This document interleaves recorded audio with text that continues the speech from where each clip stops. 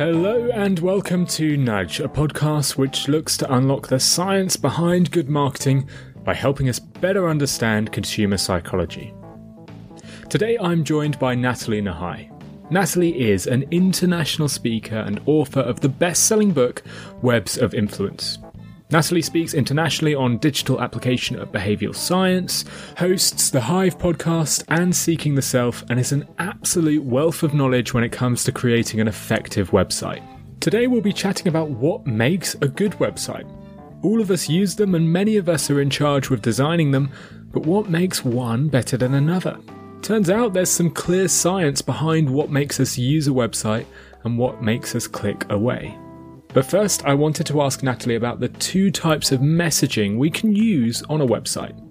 Systematic messaging, which basically details the benefits of our products and services, and heuristic messaging, which leverages cognitive rules of thumb to persuade.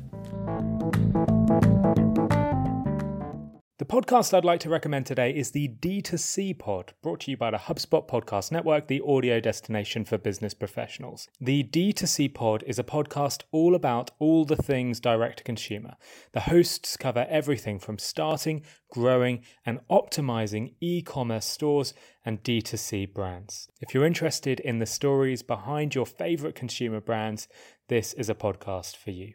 To start, I'd suggest checking out episode 318, which features the CMO of Feastables. So, listen to D2C Pod wherever you get your podcasts.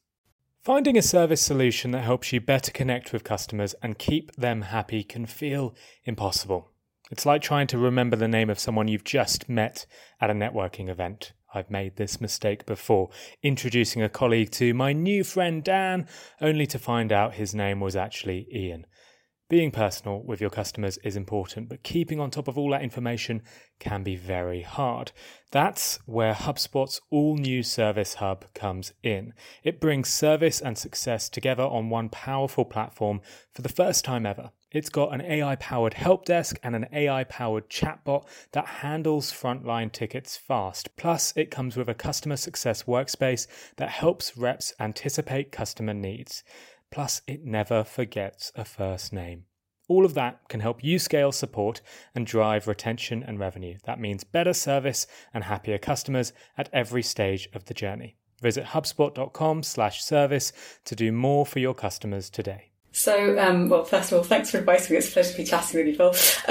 So when we talk about persuasion, it's good to think of it in terms of two lenses. So you have the systematic, which is essentially when you appeal to someone's logic and reason. It's kind of connected to the classical economical idea of how we function. So we weigh up pros and cons, we're logical, and then we make a decision.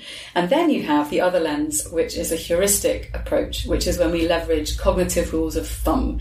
So for instance, anything that's designed by the brain to reduce the amount of mental effort in making a decision will help us to come to something more quickly. That's a heuristic. So for instance, it could be looking at the number of ratings or reviews a product has, and that's social proof. If lots of people in my social group are doing this, no matter how extended, it's an indication that there's something worth me doing.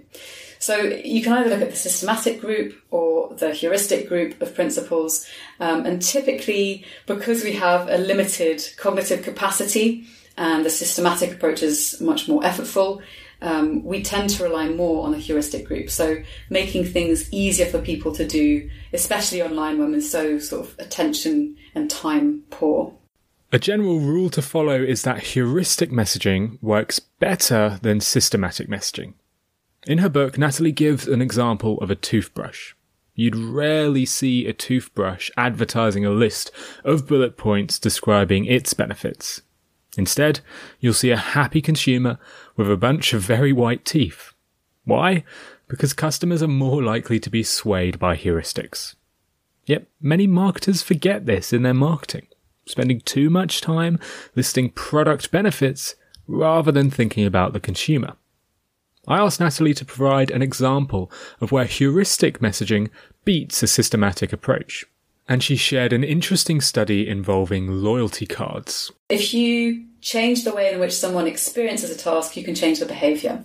So the example there where you have a loyalty card and you hand them out to customers, in Group A they have 8 stamps that they need to collect in order to get something free. Let's say it's a coffee. In the other group, they have 10 stamps they need to collect, but 2 of the holes already punched in. So essentially, objectively speaking, each group have to collect 8 coffees in order to get the 9th free. Even though objectively they're the same, the people that receive the 10 card stamp with a 2 punched in feel that they've already undertaken the task. So they feel like they've been given advancement towards completion. So because of that, they're much more likely to continue the task because it's perceived as undertaken and incomplete. So this sense of initial progress, it's actually known as endowed progress. Because they have that already under their belt, they're much more likely to want to continue. So it can actually increase conversion. It can increase the likelihood that people will put in more effort in order to complete that particular task. Logically, there should be no difference between the two groups. After all, they both have 8 stamps to collect. But we know our brains don't work that way. We're irrational, and we're swung by heuristics. But that's loyalty cards. How might this effect be applied to a website? Sure. So one of my favourite examples, just for the sheer audacity and simplicity of it, was a website that I saw that used this really well. It's Silicon Reel, which is a website that looks at people in the tech space in the UK and London. But what happens is when you're on the page for a while and you're passively browsing, you get a pop-up, and the pop-up shows a 50% completion bar at the top, so progress bar. And it says, enter your email address below for early access to this episode. 50%, you're nearly there. Now, of course, you've not had to put in any active effort on the page. You're just browsing. But because they're saying 50% you're nearly there, it's giving you an explicit cue to tell you that you've already engaged in a task. And because of that, you're much more likely to complete your information. By reframing the message to make it appear that the user has already put in effort, dramatically improved the completion rate. This desire to complete tasks that have already begun is called sunk costs. Phil Barden, in his book Decode, talks about how sunk costs can keep us going to the gym more. A study cited in his book found that we're more likely to continue going to the gym if we pay on a monthly rather than a yearly basis.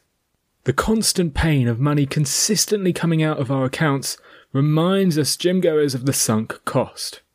We want to avoid paying something for nothing, so end up going more than those who just paid at the start of the year.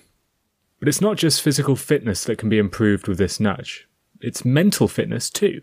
Natalie gave me an example about how the app Headspace uses this nudge to get people to sign up. This is a slightly different example, so it's sunk cost. So they give you 10 free meditations, let's say, of 10 minutes, and they'll show you every time you complete one a little tick to reinforce the completion. So say, okay, well done, you've done this well, now unlock the next one. And at the end of those 10 days, they kind of give you a congratulatory message to say, well done, you've completed 10 sessions, which is like 100 minutes worth of your time and effort. And so the sunk cost of that 100 minutes of effort means you're much more likely to then sign up because you feel like you've already committed to it, you want to remain consistent with the commitment, and so you're kind of being encouraged to continue. It sounds simple, but it's not. Natalie is quick to mention that most websites fail, even when they use smart heuristic nudges like sunk costs. The majority of people spend just 15 seconds looking at a website, and for most users, the first thing they do is click the back button. So why does this happen? And how can marketers avoid it? A couple of things to say here. In general, because we're so maxed out in terms of everything that we have to pay attention to, anything that you can do to reduce the cognitive load, to reduce the mental effort, is going to help people engage more easily with whatever device it is that they're engaging with you on. Now, when you're looking at website best practice, there's loads of classic studies that look at this. There are certain things that we can predict that people will do when they arrive on a page. So this F-shaped pattern, we scan across the top because that's navigation. We often may sometimes scan across the left-hand side and then track across. Of course, we're going to focus more on things above the fold. We're going to look for faces, points of high contrast, high saturation. Where there's HD photography, we're much more likely to pay attention to those areas. So anything that's easy for us to predict, so we can predict where the important information is going to be. Anything that conforms to that is going to help. Anything that can convey a rich amount of information quickly, so visuals is going to help.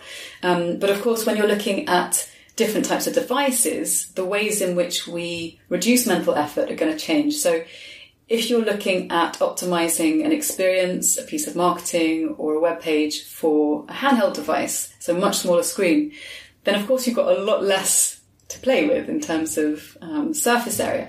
So then with something like that, you've got to be aware of the use of scrolling. So for instance, a good example of marketing that I saw recently was by J.Crew. It was a summer campaign. They are an American clothing brand, and they sent an email out, and you open the email and basically there's ice cream. And at the top it says, this is worth a scroll. And all you can see is like a big ball of colourful ice cream. So you scroll down.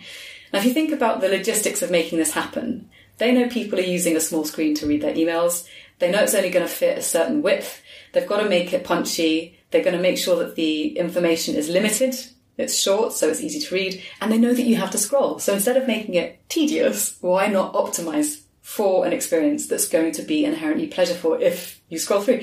So you're scrolling down, you see all these ice cream balls, and then at the bottom there's the cone. And beneath the cone, you've got a little black button that says, go. Now, we love mystery. If you think about the ways in which we're attracted to things that we don't completely understand, so this kind of gestalt idea of wanting a complete picture of our environment or whatever it might be that we're engaging with, that sense of mystery in a simple scroll email is enough to get you to click on the link and to start some kind of adventure. It's gamified, it's exciting, it potentially promises an unpredictable reward, which we know from studies with rats and mice, and gambling is particularly seductive and engaging. All of that stuff is useful to know about because it means that you're going to be able to engage people on a more playful, engaging level. Natalie cited a Nielsen study which showed that most people look at a web page following a similar pattern, skimming in an F shape to quickly get information. Sentences, well, they're barely read, and most buttons, they're missed. In general, most websites fail because they contain too much information, too many options, and way too much cognitive load. I asked Natalie to explain how to avoid this. Yeah, so cognitive load is essentially the amount of mental effort being used in your working memory at any given point. And because we have a limited capacity for principally kind of conscious focused attention, we have to reduce the mental effort that we require from our users to engage with us. So there's various different ways that you can do this. One great example that I saw recently, which was a marketing email from Uber, they were basically saying, look, we want you to connect to your calendar and streamline your schedule. And what they managed to do was to send an email which had a bunch of text in it and select in black the words that were much more important for the message to be well received. And then to grey out the stuff which was somewhat less relevant. So they know that you're going to be scanning. And so they actually say something like, we know that you're scanning this email to save time, sync your calendar with Uber to save more. And it's a nice nod, fairly explicit nod at this sense of reducing mental effort. Another thing that you can do is show people the progress bar. If you're getting people to check out, again, this is more common on a desktop, but you also find it on handheld devices. So Monzo, the banking app, they show you when you go onto their site, 3-step process that you're going to need in order to check out, for instance. So that's another example. So minimizing complex steps. Again, if we're thinking about marketing, one of the biggest trends that we're seeing is a rise in social e-commerce. So using Instagram and Twitter and other channels to promote products. And if you look at Instagram, you'll find that many of the brands, not all of them, but many of them, when you get a sponsored post, the brand that's sponsoring that post will make sure that you can check out within about 3 to 4 actions. So, for instance, you see the sponsored post, you see something that you like, you click on it, takes you within Instagram to the landing page, you can select the item and you can add to cart within 3 or 4 steps. So if you're thinking about reducing cognitive load, you need to be able to reduce the actions required to achieve the goal. That means simplification. Splitting complex processes into single steps. So, for instance, you mentioned the Obama campaign. If you're asking people for loads of information, it's helpful to break down each step into single manageable chunks. So people only have to focus on a limited amount of information at any time. So in the checkout process, it might be name an email first. Once you complete that, you get a tick, unlocks the next thing. And then you only have to focus on, for instance, your home address or whatever it might be. Then you also need to be able to minimize visual clutter and chunk design elements together where it makes sense. This, of course, is especially important on mobile, where you need to reduce the amount of competing information to make sure that you're driving people towards the action that they want and that you want. So, yeah, those are just some of the things that you need to focus on with cognitive load. Bombarding a user with too much information will never work. A study by Kantar Millward Brown discovered that the more messages you include in your website, advertisement, or campaigns, the less likely they are to be remembered. The results revealed that by including just 2 messages rather than 1 in, for example, an advertising slogan, resulted in 35% less recall. This is why repetition is actually really successful on a website. Repeating your key points a few times is really smart. But in some cases, it's even simpler than that. A study in 2005, cited in Natalie's book, showed that simply having a clear and easy-to-read font increases purchases and positive sentiment on a site. In fact, a paper published in the Journal of the Academy of Marketing Science revealed that prices in harder-to-read typography actually increases the sales. This is because we ignore hard-to-read typography. Perhaps it's great for pricing, but it's pretty much awful for everything else. It's not just the font, though. Using unfamiliar words or concepts massively decreases a site's success. It might make you sound smart, but consumers won't buy a multifunctional abs enhancer. Instead, they'll buy a product to give you bigger abs. Widely unique web pages won't work either. Customers are used to seeing a logo in the top left and a contact form at the bottom. Studies cited in Natalie's book found that when these were moved, even by a small amount, bounce rates increased. All of this might sound trivial, but it really does have a tangible effect on website users. I asked Natalie about a study that suggested website users were more stressed out by a slow-to-load mobile website than by watching a horror movie.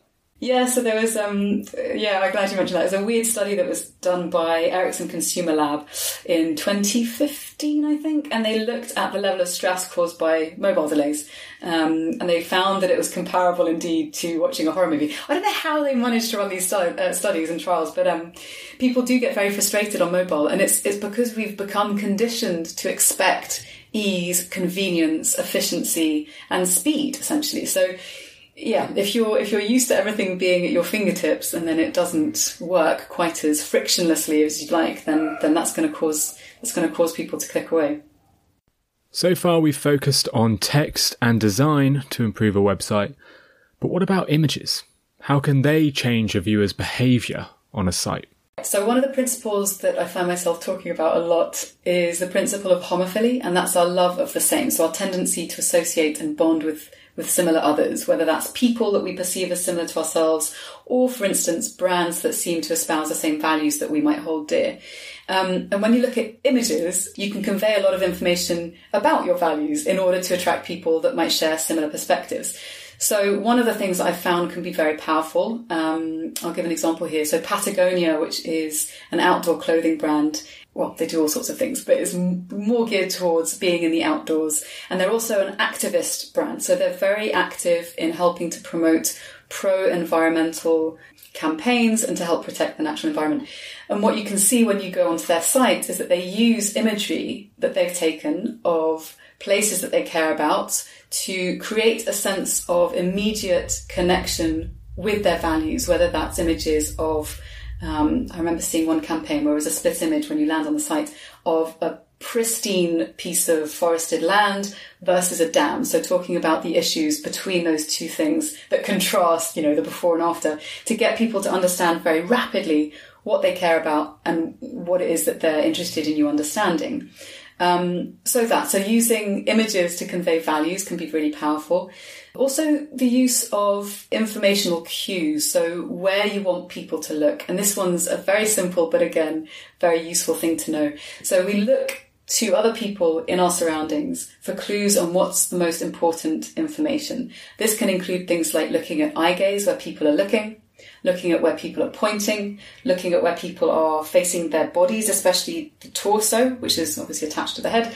So using eye gaze images of people looking in a specific direction, for instance, to a call to action, or looking at where their body is pointing, that's going to give people a sense of where the important information is. And you can use this on anywhere from Instagram posts and Facebook posts to larger campaigns and to videos. And also when we're talking about visual information, especially with the ubiquity of auto-playing videos with captions, we also have to be mindful of the fact that when you put text, and this is going to sound so simple, but so many brands get this wrong, the importance of having text that is clearly legible and visible throughout the entirety of the video, because often people will use text usually of a white or a light colour, and at some point it blends into the background, you can't see it anymore. So making sure that at any given point, all of your content, no matter what form, whether verbal or photographic or video, is working together to give a coherent message. That's really, really important. When it comes to designing a good website, there are a number of rules you should follow. For images, you can use them to showcase your values, like Patagonia, or to get people clicking on your CTA. With cognitive load, you need to reduce the amount of conflicting messages, hard to read typography, and complex words to keep users on your site. And you can use nudges like sunk costs to encourage more users to complete your form or to buy a subscription to your app. But we've really only scratched the surface of what makes a good website. If you're interested in finding out even more, then I would highly recommend Natalie's book, Web of Influence. The Amazon link is included in the show notes, and if you're a marketer or a salesperson or anybody involved in creating a website, it's really worth a read. Huge thank you to Natalie for joining me on this episode. She'll be back next week to talk about the power of habits and the ethics behind changing behaviour. It's a really fascinating discussion, so be sure not to miss it. And that's it from me this week. Please do give us a review on Apple Podcast if you can. It really makes a huge difference. And if you haven't already, use the link in the show notes to sign up to our mailing list. That way you'll get an email every time a new episode goes live, so you can listen to Natalie's next episode with me. Thanks again for listening to this episode of Nudge.